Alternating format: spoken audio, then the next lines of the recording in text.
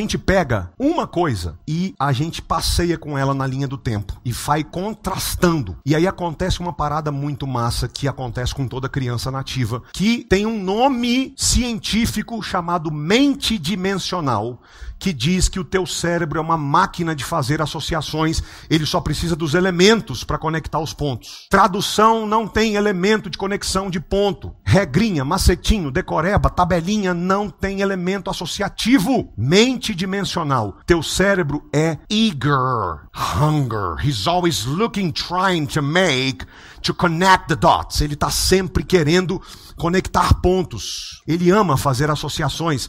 Por quê? Porque o teu cérebro procura associar o tempo inteiro. Ele quer fazer associações o tempo inteiro. Ele só precisa que você receba os elementos para associar.